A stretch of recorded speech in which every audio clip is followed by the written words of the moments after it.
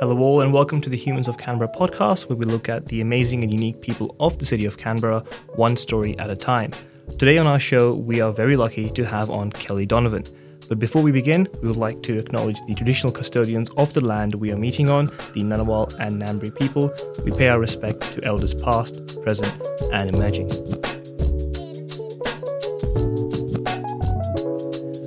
So, we have Kelli Donovan on. First of all, thank you so much for being on our show. It's lovely to have you. So we're going to jump straight into it. Kelli is a fashion designer. She's focused on sustainable and environmentally conscious fashion. She is the founder of PurePod, which has gained national success on its model of prioritizing people over profits. She has worked in mainstream fashion, and she's one of Canberra's leading business figures. Welcome, Kelli, and thank you so much for joining us. Thank you for having me. So jumping straight into it, PurePod has obviously made its mark in sustainable fashion design within Canberra and around Australia. How did the idea of PurePod come about? It's pretty much been a lifelong mission for me because I've always been involved in the fashion industry, even from a child, like making clothes and having a Scottish grandmother that was a tailor as well. And we've got a bit of a history in Scotland in our family as well in fashion. So I think it's a bit of a family trait. But when I worked in fashion in Melbourne, I noticed there was a big disconnect between the people making the clothes and the impact on the environment. And somehow I wanted to blend the two, but I didn't quite understand when I worked in industry what that meant until I started PurePod, basically, in the mid-2000s.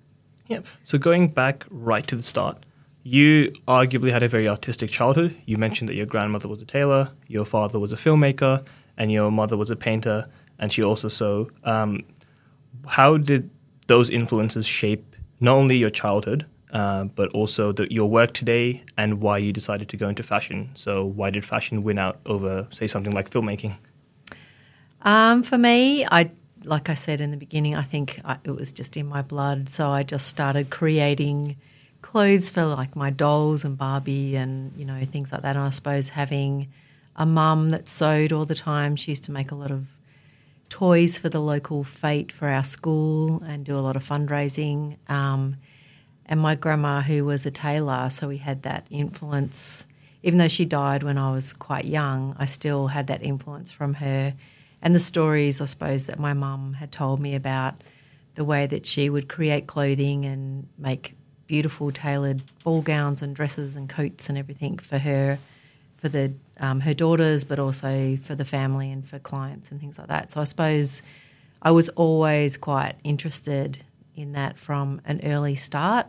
And ever since I can remember, I've just loved creating clothes and fashion and textiles and the people that make it and the skills and, from people that create fabrics to grow fabrics to beading to printing. So anything textiles I'm just like drawn to straight away. So it was kind of like a given that I would go towards it. Like I did like anthropology and archaeology and things like that, but I also, and graphic design, but textiles and fashion was always my absolute dream to go into. So that's obviously the way that I went. My dad was a filmmaker, so he made things like the Bush Tucker Man. So he worked for the Defence Department and he made a lot of Australian documentaries about defence, so public relations movies, and he won a lot of awards. And their mum, like I said, she sewed and she also painted and she ran shoe shops. So I also worked in local shoe shops in Canberra as well that were mum's shoe shops. So I was always influenced by art and creation, anything that was, a creative kind of life. And our parents encouraged us to go to something that we really loved, and that's why I kind of stuck with fashion. Yeah. And so you eventually did study fashion at CIT in Canberra from 1988 to 1989. Obviously, you mentioned that it was almost a given that you were going to end up doing fashion. What was that experience like studying fashion, especially in Canberra? Was there something that you were surprised about during those years? In general, how was that experience? I think it was good because I could stay at home and being, a younger person studying. You didn't have to worry about how you were going to live and feed yourself and everything else and have another job sort of thing. So I was lucky that I was able to study at the CIT, and when I studied it was it was a pretty amazing course. It was very technical and it taught you a lot of skills in all different facets of the fashion industry. So it kind of gave you the basics to then go out and then work in the industry and then increase on your knowledge. So we had a really good experience at the CIT here. It would have been great to also study in Melbourne or Sydney where the fashion industry was, because you were a bit isolated studying fashion here because obviously there wasn't much fashion, and I eventually obviously had to leave Canberra and go and work in the industry in Melbourne. So, yeah. Do you find that since that time things have changed when it comes to fashion being at the forefront in Sydney and Melbourne but not so much in Canberra? It is still the same, but I have a lot of, I've got 30 years of fashion industry knowledge now. So I've kind of come home to my home ground, obviously, being back in Canberra and taking all of my skills and knowledge back to here as well.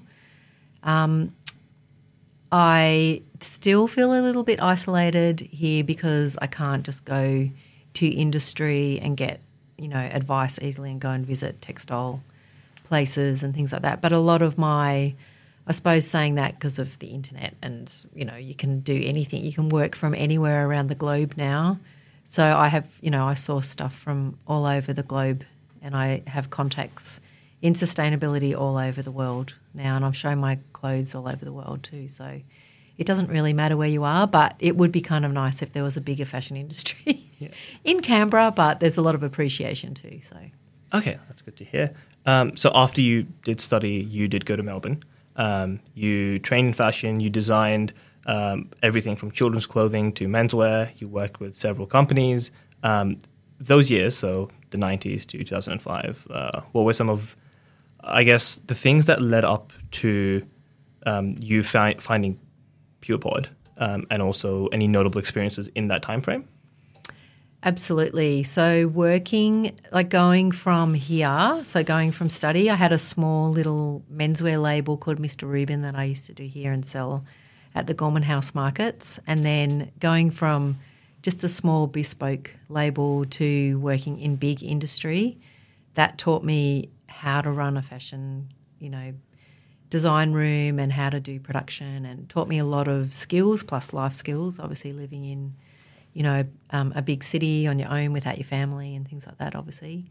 But there was definitely some key points because I worked as a designer for companies that sold to the department stores throughout Australia and New Zealand, and we used to design generic clothes but also licensed product like Disney and Barbie and Warner Brothers and AFL gear and all this other, licensed product stuff. So learning about how those bigger companies work was great as well. But I also noticed that's when I started to realise that there was a big gap between the people making the clothes, growing the fibres, and also the impact on the environment and also the impact on the wearer. So at that point I was doing a lot of children's clothes and Barbie and things like that. So there was a lot of plastisol printing, a lot of plastics, a lot of polyester and synthetics and dyes and things like that were in children's clothing. So I remember I remember the late 90s thinking there's got to be a different way of doing this, but I really felt like a bit of a fish out of water because there was no conversation about the environmental impact and the social impact of the fashion manufacturing industry, and also the waste systems of fashion as well into waterways and landfill and things like that and pollution. So I knew there must be a better way, but I couldn't quite work out what that conversation was for myself as well as for a global fashion industry. So I left my job and I had a design business where I do computer art and product design and things like that for all different kinds of companies, and I worked night, from early in the morning till late at night, just doing computer art and just learning more and more and more. But in one of my jobs, I remember seeing a Greenpeace article, and they had a drawing of a child's body and all the different organs in a child's body and different chemicals that were involved in creating clothing and plastisol printing and polyesters and plastics and all that sort of stuff, and which part of the body that particular chemical affects. And I was just like, okay, yeah, it's all coming together and it's all coming to light. So that had a massive impact on me. And also just seeing, because at that point in the 90s, a lot of stuff was still made in Australia. So there was a large Vietnamese community in Melbourne manufacturing a lot of the clothes then. So a lot of families, their whole family would be running the big factories and things. And I remember the clothes coming into our companies, the quality controllers looking at it and saying, okay, you need to fix this in 24 hours or 48 hours, just an unbelievably unreasonable amount of time where they had to go away. And if they didn't, they wouldn't get paid or they'd get fined or, and the clothing wasn't super expensive. It was children's clothing. So that I found that really difficult to watch as well, because it's like, well, where's the respect for these people and what they're doing and how they're working? And,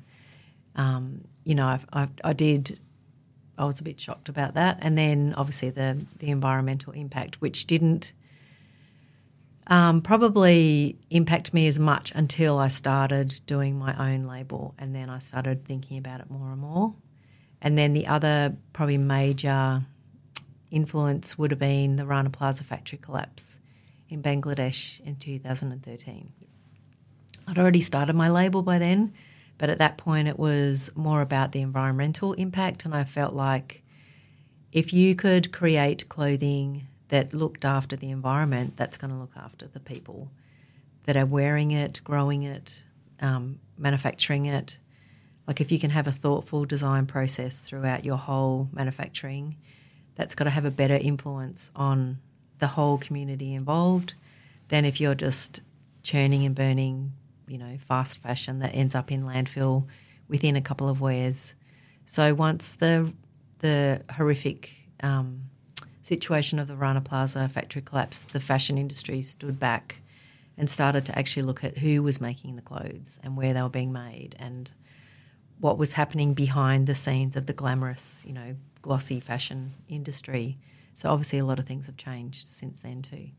So obviously fast fashion, consumerism, they've all risen. Since the accident in 2013, have you seen any widespread positive changes within the industry? Absolutely. Because when I started in 2006, so I studied yoga and Pilates in the Byron Bay area. So I kind of completely left fashion and I just studied it full-time, 24/7 for about 8 months. And then I began my label, PurePod, up there. And back then, even in Byron Bay, people didn't understand what I was trying to do. Like I didn't have all the conversation and the background that, if a young designer wanted to start now, a lot more people would understand sustainable fashion. They would understand, the environmental impact and the circular economy. And there's all these other words that are now joined to the fashion industry. So, things have obviously changed a lot. And like I've talked at events, I've run workshops, I've, sold clothes that are environmentally conscious and things like that I would never have dreamed about doing. Yeah, so speaking of those workshops, you've run multiple workshops in the past. So, for example, you ran a workshop at the National Portrait Gallery where you guided people to stitch new designs and textiles onto their jeans or to bring a piece of fabric along. What prompted I suppose, in a way, a jump from merely designing clothes to education and getting people actively involved? How has that experience been, and what made you want to start doing that?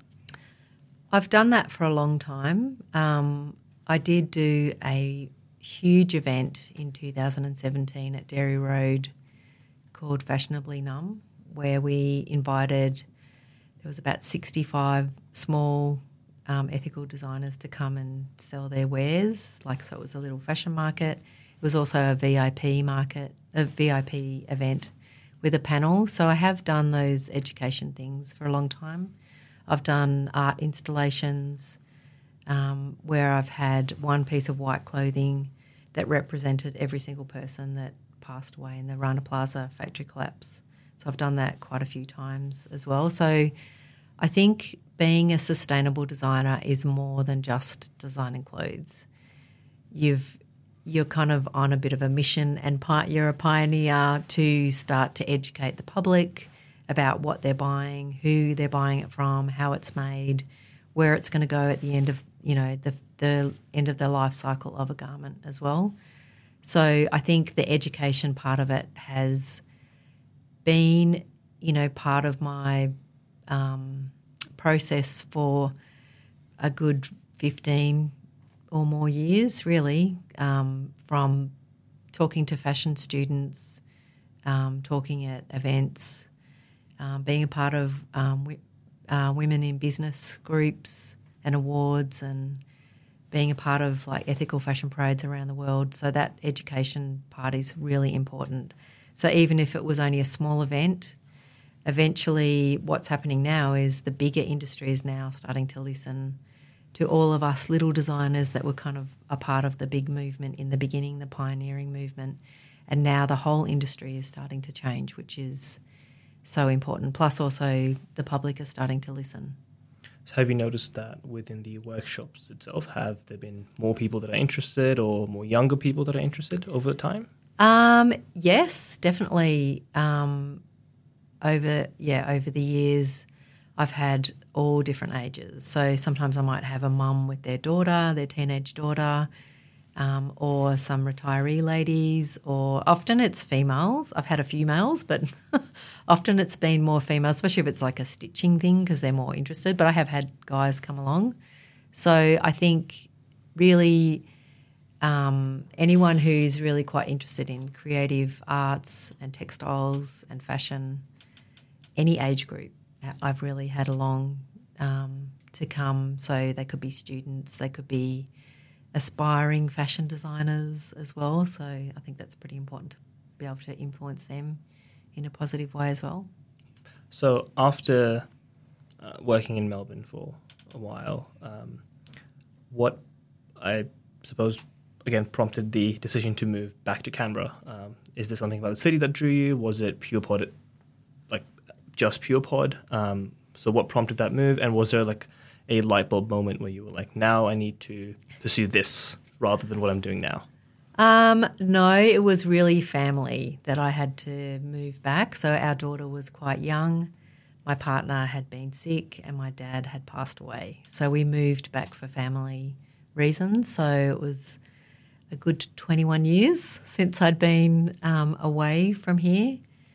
So it was really for family and also to come home to ground roots, really. Yeah. Did you find yourself missing Canberra over time, or did you find that it had changed a lot in those 21 years? It definitely has changed. It's really nice to see the arts community and craft and all that evolve a lot more, and the city evolve. It's definitely, because I've always loved Canberra.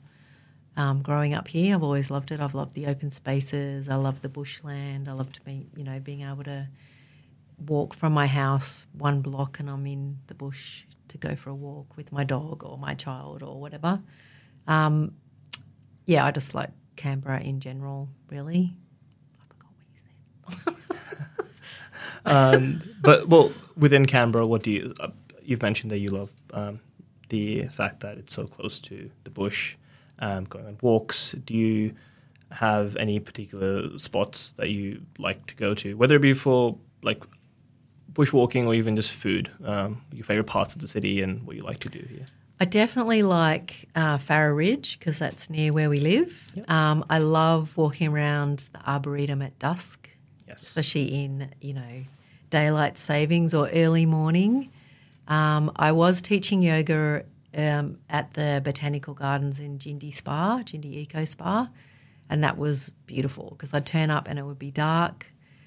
you'd go in, you'd teach yoga, and you'd come out and it'd just be birds chirping and the sun would be coming up. So I love the botanical gardens. I love walking all around there and checking out all the native species and the bird life and the lizards, and also the lake, because I like riding my bike, so I love the lake area as well. So even though you are first and foremostly a fashion designer, you also are a yoga and Pilates instructor. Was that something you aspired from your childhood, or was that later on in life? And how have you found that as a passion, in comparison to fashion design? So yoga I found because I was sitting at a computer when I had my design business in Melbourne, and I just started getting all this pain down my right side, and I started doing yoga, and it was like a light bulb, because it was like, wow, this is amazing, because I've always, I suppose as a kid, I always played team sports, and then I did quite a bit of rock climbing. So I found the challenge of rock climbing, and actually I did kayaking as well in Melbourne. So I found the challenge of that very like a personal challenge rather than working as a team for netball or softball or whatever you were playing.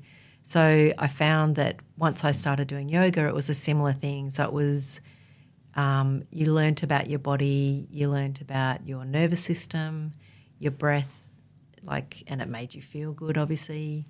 I was in quite a stressful business because I was working really long deadlines, sitting in a computer doing design work.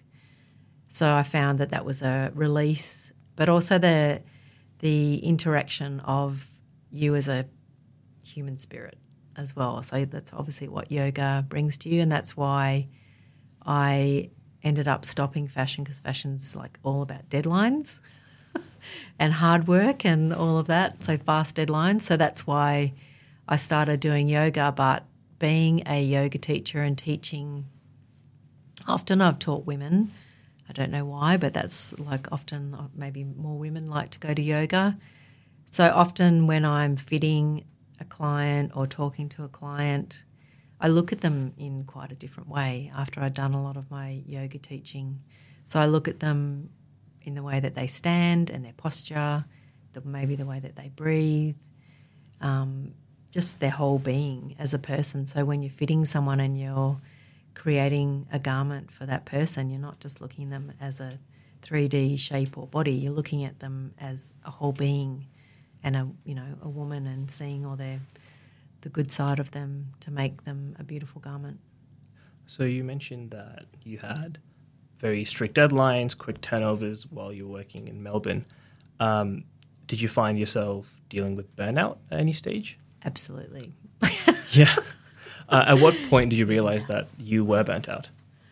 I was just, because I said, I was getting pain down my side. I had come from, a really full-on job. I think I was designing 17 areas for one company. Wow. And then flying around the world in a week and, getting samples and things like that.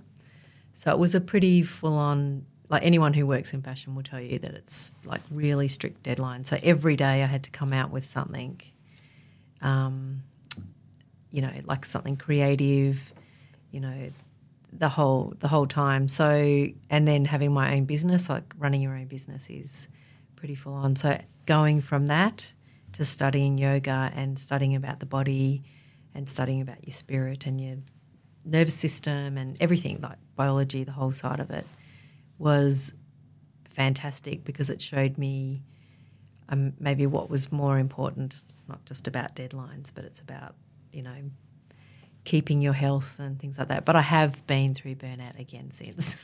Oh, even after Yes. starting PurePod and Yep. Being a yoga instructor? Yeah.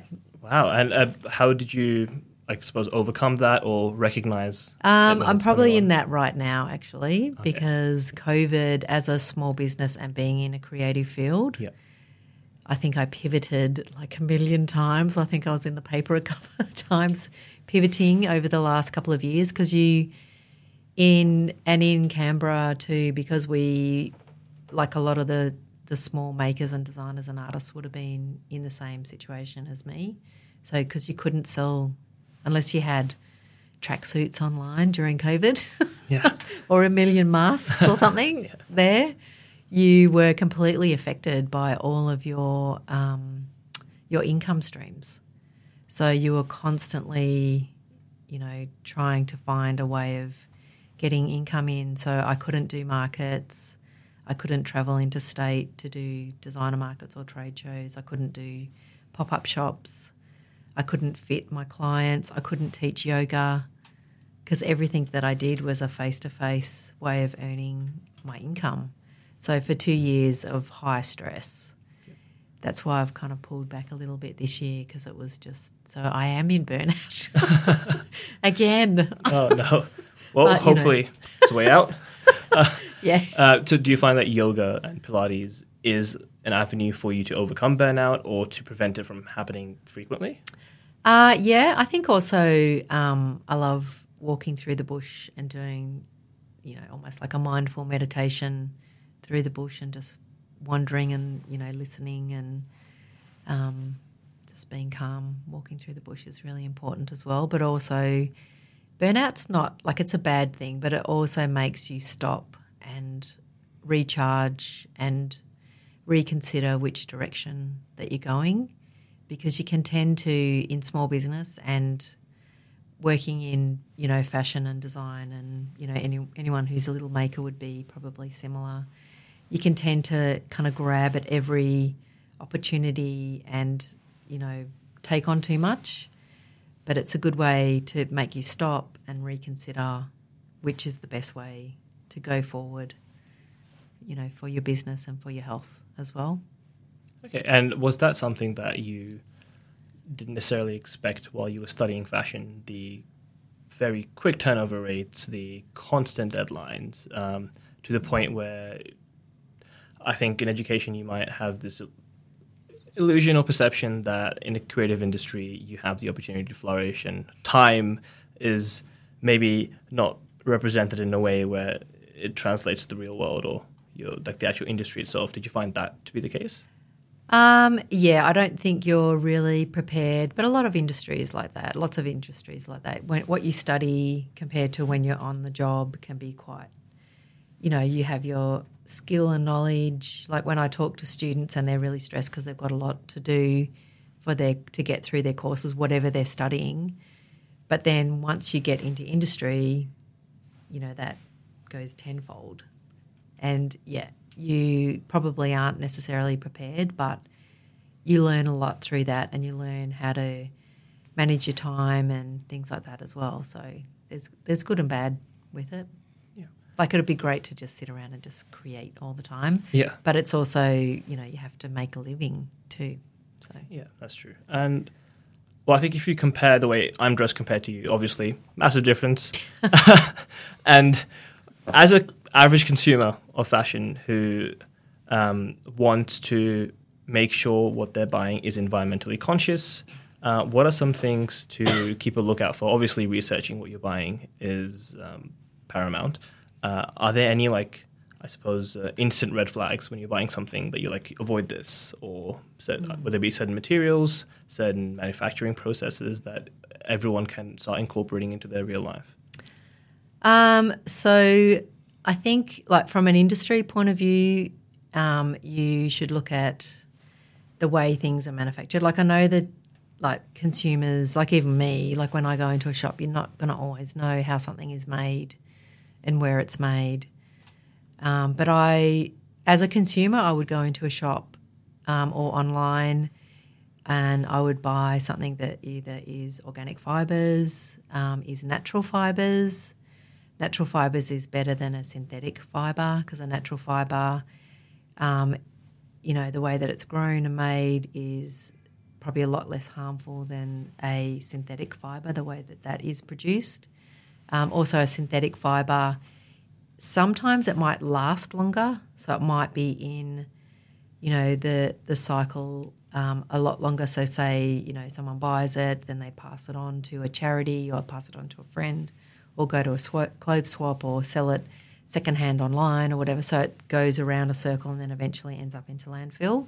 Or it might go direct into landfill if that person sends it straight to landfill. So that synthetic product won't break down, or it will take, 20,000 years to break down depending on what it's made from, whereas a natural fibre will eventually break down in a much shorter amount of time. So I think buying products that are made in small quantities, made, say, from local designers, either they're natural dyes, they're not super cheap. Like, I know it's hard to distinguish. Something might be a really expensive item, but maybe it's not made ethically either. So it is hard for the consumer to check that out. Sometimes designers will have a lot of information on their websites, or brands will have a lot of information on their websites about how things are made and where they're made, and a lot more of the story behind the product. So it's kind of good to sort of stick to your favourite brands and see what they're doing behind the scenes to make sure that they're looking after the people making it. You can go right into it and investigate the whole thing, or you can sit back a little bit. So I know it's hard to investigate every single thing that you buy. But if a brand is saying that they're doing, like a smaller brand, some of the bigger brands are greenwashing a little bit. Some are doing amazing things. If you can sort of sit back and do a little bit of research on the brand, even if you, like I buy loads of stuff on Facebook Marketplace because it's like really fun. I think it's like a big adventure. It's very addictive. It is. It's quite fun. I've enjoyed driving around Canberra and like seeing who owned the garment before me, and because obviously everyone wears garments in different ways.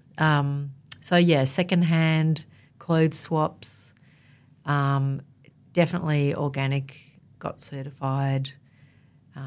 Fibres, natural fibres are the best, maybe handloom fibres. And the biggest thing is buying what you love. Don't overbuy, don't overconsume, and be conscious of where your garments are going after you don't want them anymore. What's going to happen to them after that? So you mentioned how the people that design or manufacture are obviously very important to the process, and PurePod itself has people working from Bali. You have local makers in Bali. You also have people working in India. How have you found that to influence the design or the manufacturing compared to local makers and designers? Well, I use a lot of local makers and designers. I was only ever Australian made. We were just very passionate about keeping our product made in Australia, but what we were kind of forced to manufacture in India many years ago because a lot of our makers were retiring. So a lot of the skill that was around was no longer, because those people retired and they took their knowledge with them. So we kind of thought, well, what are we going to do? So we did go to one place in India, and we've worked with them on and off for years. So they pretty much grow the organic cotton 40 kilometres from where they produce it, and they're fully fair trade, got certified. They have a lot of the way that they deal with their staff, like they have things like they give them loans for their houses, and if they're having a big wedding in the family, they'll give them loans. But the way that they work and live, they're protected by, the company that they're working for as well. So I've probably manufactured more in Australia than I have overseas. The Bali manufacturer, I've only made a very small amount of units with him, but we did meet him when we went on a little family holiday many, many years ago to Bali. But he was set up by a Byron Bay designer. So she helped him set up so he could produce for her in Bali, and he could support the local people around his area to produce. So we've only made a little bit of stuff with him so far. I did make a dress during COVID with him to support him and his local makers as well. And then there's another handloom weaver maker that I work with in India, and sometimes we'll collaborate on different things, but I've only done a small amount with him as well. So, when it comes to the actual design of the clothes from PurePod, what do you try and incorporate into those designs from your personal life? So you've mentioned that you draw inspiration from the Australian bush, and how do you try and translate that to the design aspect of it, and what other influences do you find yourself drawing from very often? I definitely think about the woman who's going to wear my clothes, and what they would feel comfortable in. I love the Australian bush images. I've worked with Abby French from Bassaria Textiles in Braidwood. She's done a few designs. I've done a few myself, and I also used to work a lot with a hand screen printer that was in Byron Bay and Leon. But since we moved from there, I haven't done as much with her. But she used to I used to be able to use her designs in her studio, or we'd come up with a design, or I'd draw a design and she would use it. So a lot of them were always organic influenced images. So whether it was, plants or seed pods or birds or nature, that would be printed onto the garments as well. When it comes to the actual garments, I pretty much, I really think about the woman who's going to wear it, how she's going to wear it, maybe what her lifestyle is. Often we'll sell to women that are maybe in their 30s up to 80s, really. It really depends. I've had sometimes 3 generations of women come into my studio that were family.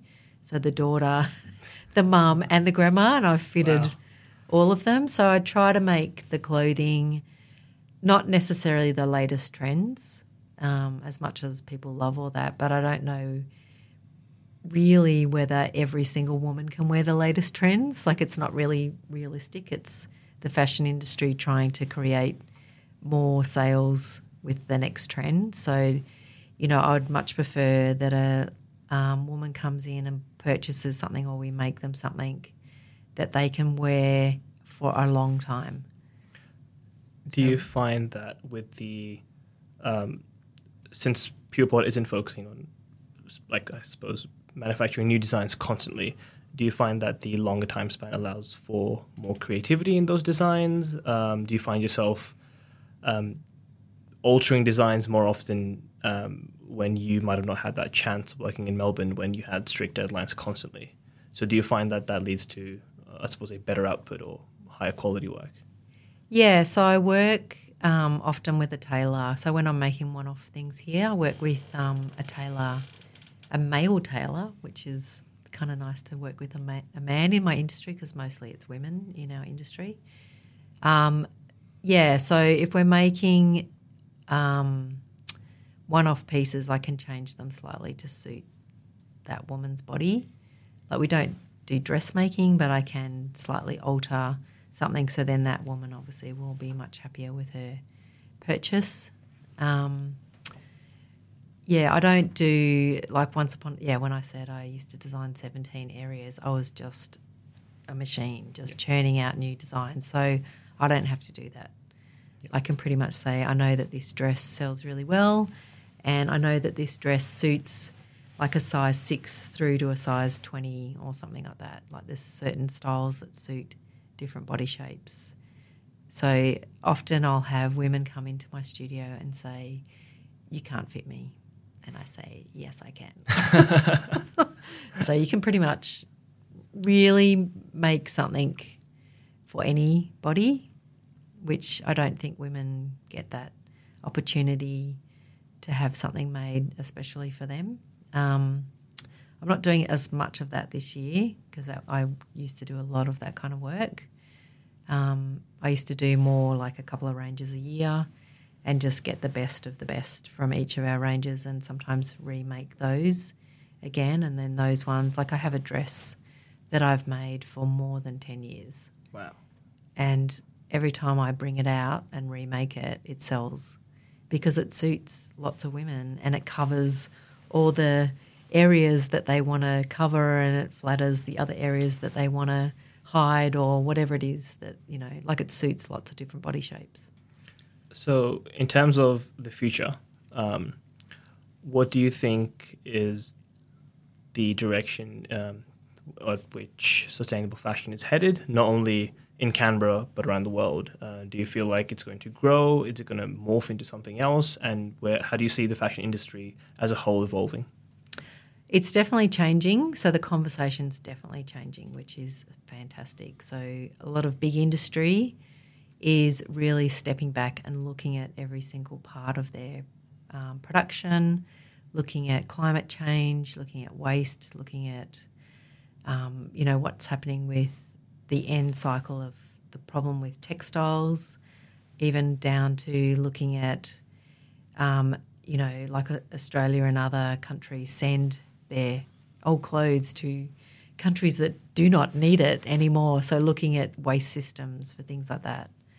So the circular economy obviously is a massive part of the fashion industry now. So there's textile waste companies, and they're still in their infancy, but they've got lots of amazing innovation of all the different kinds of things that they're doing. So a lot of textile waste can go to be shredded into go into mattresses or into carpet underlays, or it can go into, there's one company making it into tiles with leftover plastic, so they're blending them together. There's other companies that are shredding down. It can only be like one fibre. They're shredding it down and remaking it into a yarn and then reproducing it into another fabric. So that's a massive growth area, which is so amazing. So I can basically make a garment in a recycled textile, and then it can, I can digitally print on it or whatever, and then it can go,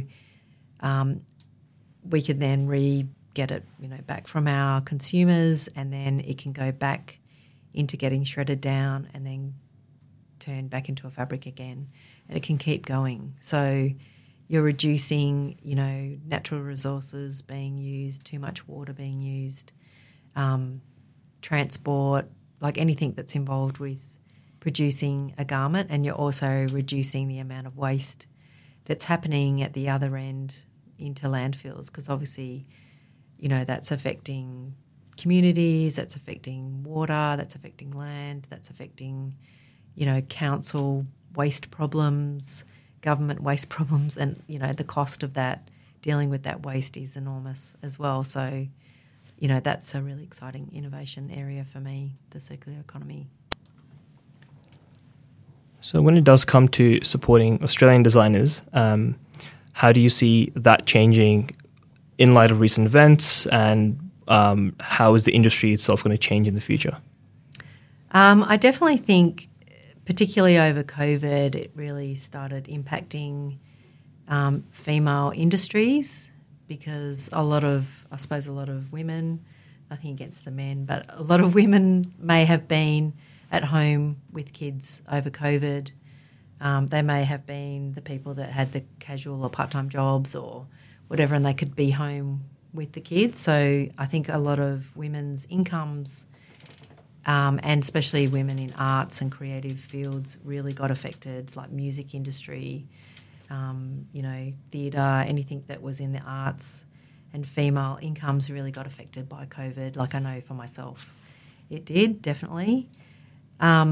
So over that time, I think there's been more conversations about supporting female industries, and fashion is obviously a massive female industry. Like in the Australian fashion industry, 70% of the people working in it are females. So they might be in part-time, casual, or they might be in full-time jobs, from, retail to manufacturing to designers to pattern makers to whatever. But a lot of those women, the ones that I know, you've kind of juggled your work around bringing up kids. So you might be a pattern maker, freelance pattern maker, and you're juggling, primary school age kids or babies or teenagers or whatever. So I think if there's more of a push towards supporting female industries, that would help. So whether we have maybe apprenticeships coming in that support female industries, because we've got a massive gap of we're losing our skill in the fashion industry. So if we can start to support, it can be male as well, support people coming back into our industry. So if they're paid better, if they have like an apprenticeship that they can learn how to be a tailor or learn how to be a cutter or production manager or, machinist or whatever it is, that there's more sort of push towards that. Because, say, during the COVID period, so 2020 and 2021, the Australian fashion industry contributed more than $27.2 billion to the national economy. Wow. So that was in a tough time. Yeah. So you can imagine how much more it contributed in boom times. So our industry exports were around $7.2 billion in 2021.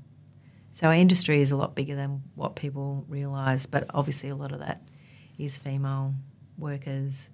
So the industry generates more than 489,000 jobs across its broad spectrum throughout, the whole industry, from retail through to manufacturing through to, social media people as well. So do you feel like apprenticeships, education programs and better funding, do you think those would be the biggest solutions?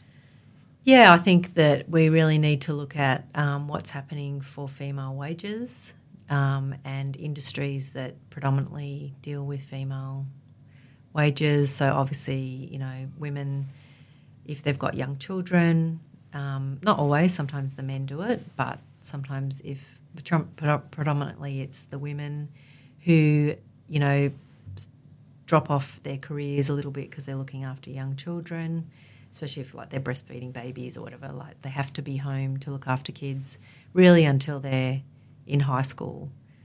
A lot of women will cut back on their hours because they're the main support workers for kids. So obviously their incomes are being affected, their superannuation's being affected, their advancement in their careers are being affected. So if we can start to steer our industry towards supporting that a lot more, so whether it's, from apprenticeships, so you're getting, a better wage or whatever it is to support those women, they're going to be in the industry for longer and the skill is going to last longer and it's going to support our industry better. Okay. Yep. Hopefully that's what I want. Yep. And so you mentioned that throughout your years you've seen a resurgence in the art scene in Canberra. How do you think that the fashion industry, specifically in Canberra, especially in relation to local designers and local manufacturers, how do you think that's going to evolve? And do you have any recommendations for us to check out other than PurePod as well, obviously?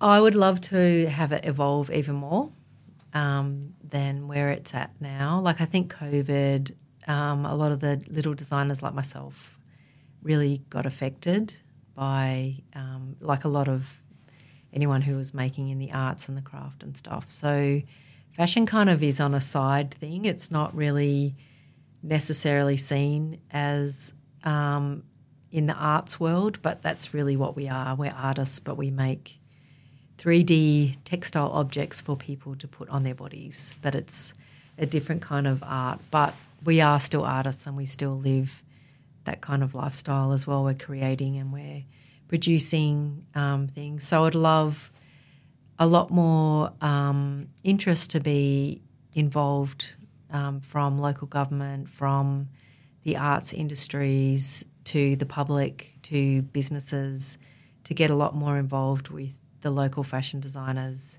in Canberra. So there's people like Karen Lee and there's Alice Sutton from Edition.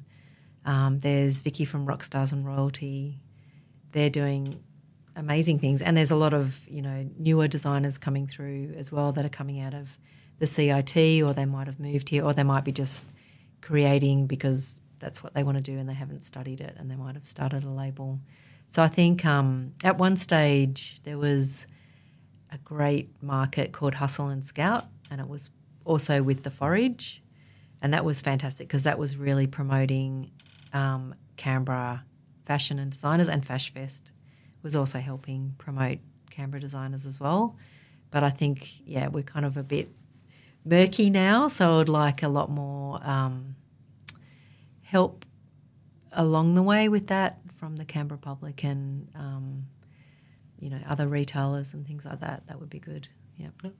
So, that's your final question now. You, Kelli Donovan, as a person, beyond fashion design and yogas and Pilates, what do you do to unwind? I love lying on my banana chair in the backyard with my daughter reading a book or going for a ride. I love bike riding. I probably haven't done as much as that as I used to. With my family, I love just going for a bike ride, walking my dog. I just love it because Canberra is so clean and green. It's such a beautiful place to, go and walk your dog, and they have little doggy meetings. And I think just being in nature, my favourite thing is being out in nature or being able to, do a bit of painting or drawing or something sort of creative. But nature's my favourite out of everything. It's been truly amazing to get to know your life story, you as a person, more about sustainable fashion design in Canberra and around the world. Thank you so much for taking your time out of the day to have a chat with us. Everyone should check out PurePod and Kelli's work online. I've been your host, Zer, and we'll hope to see you next time.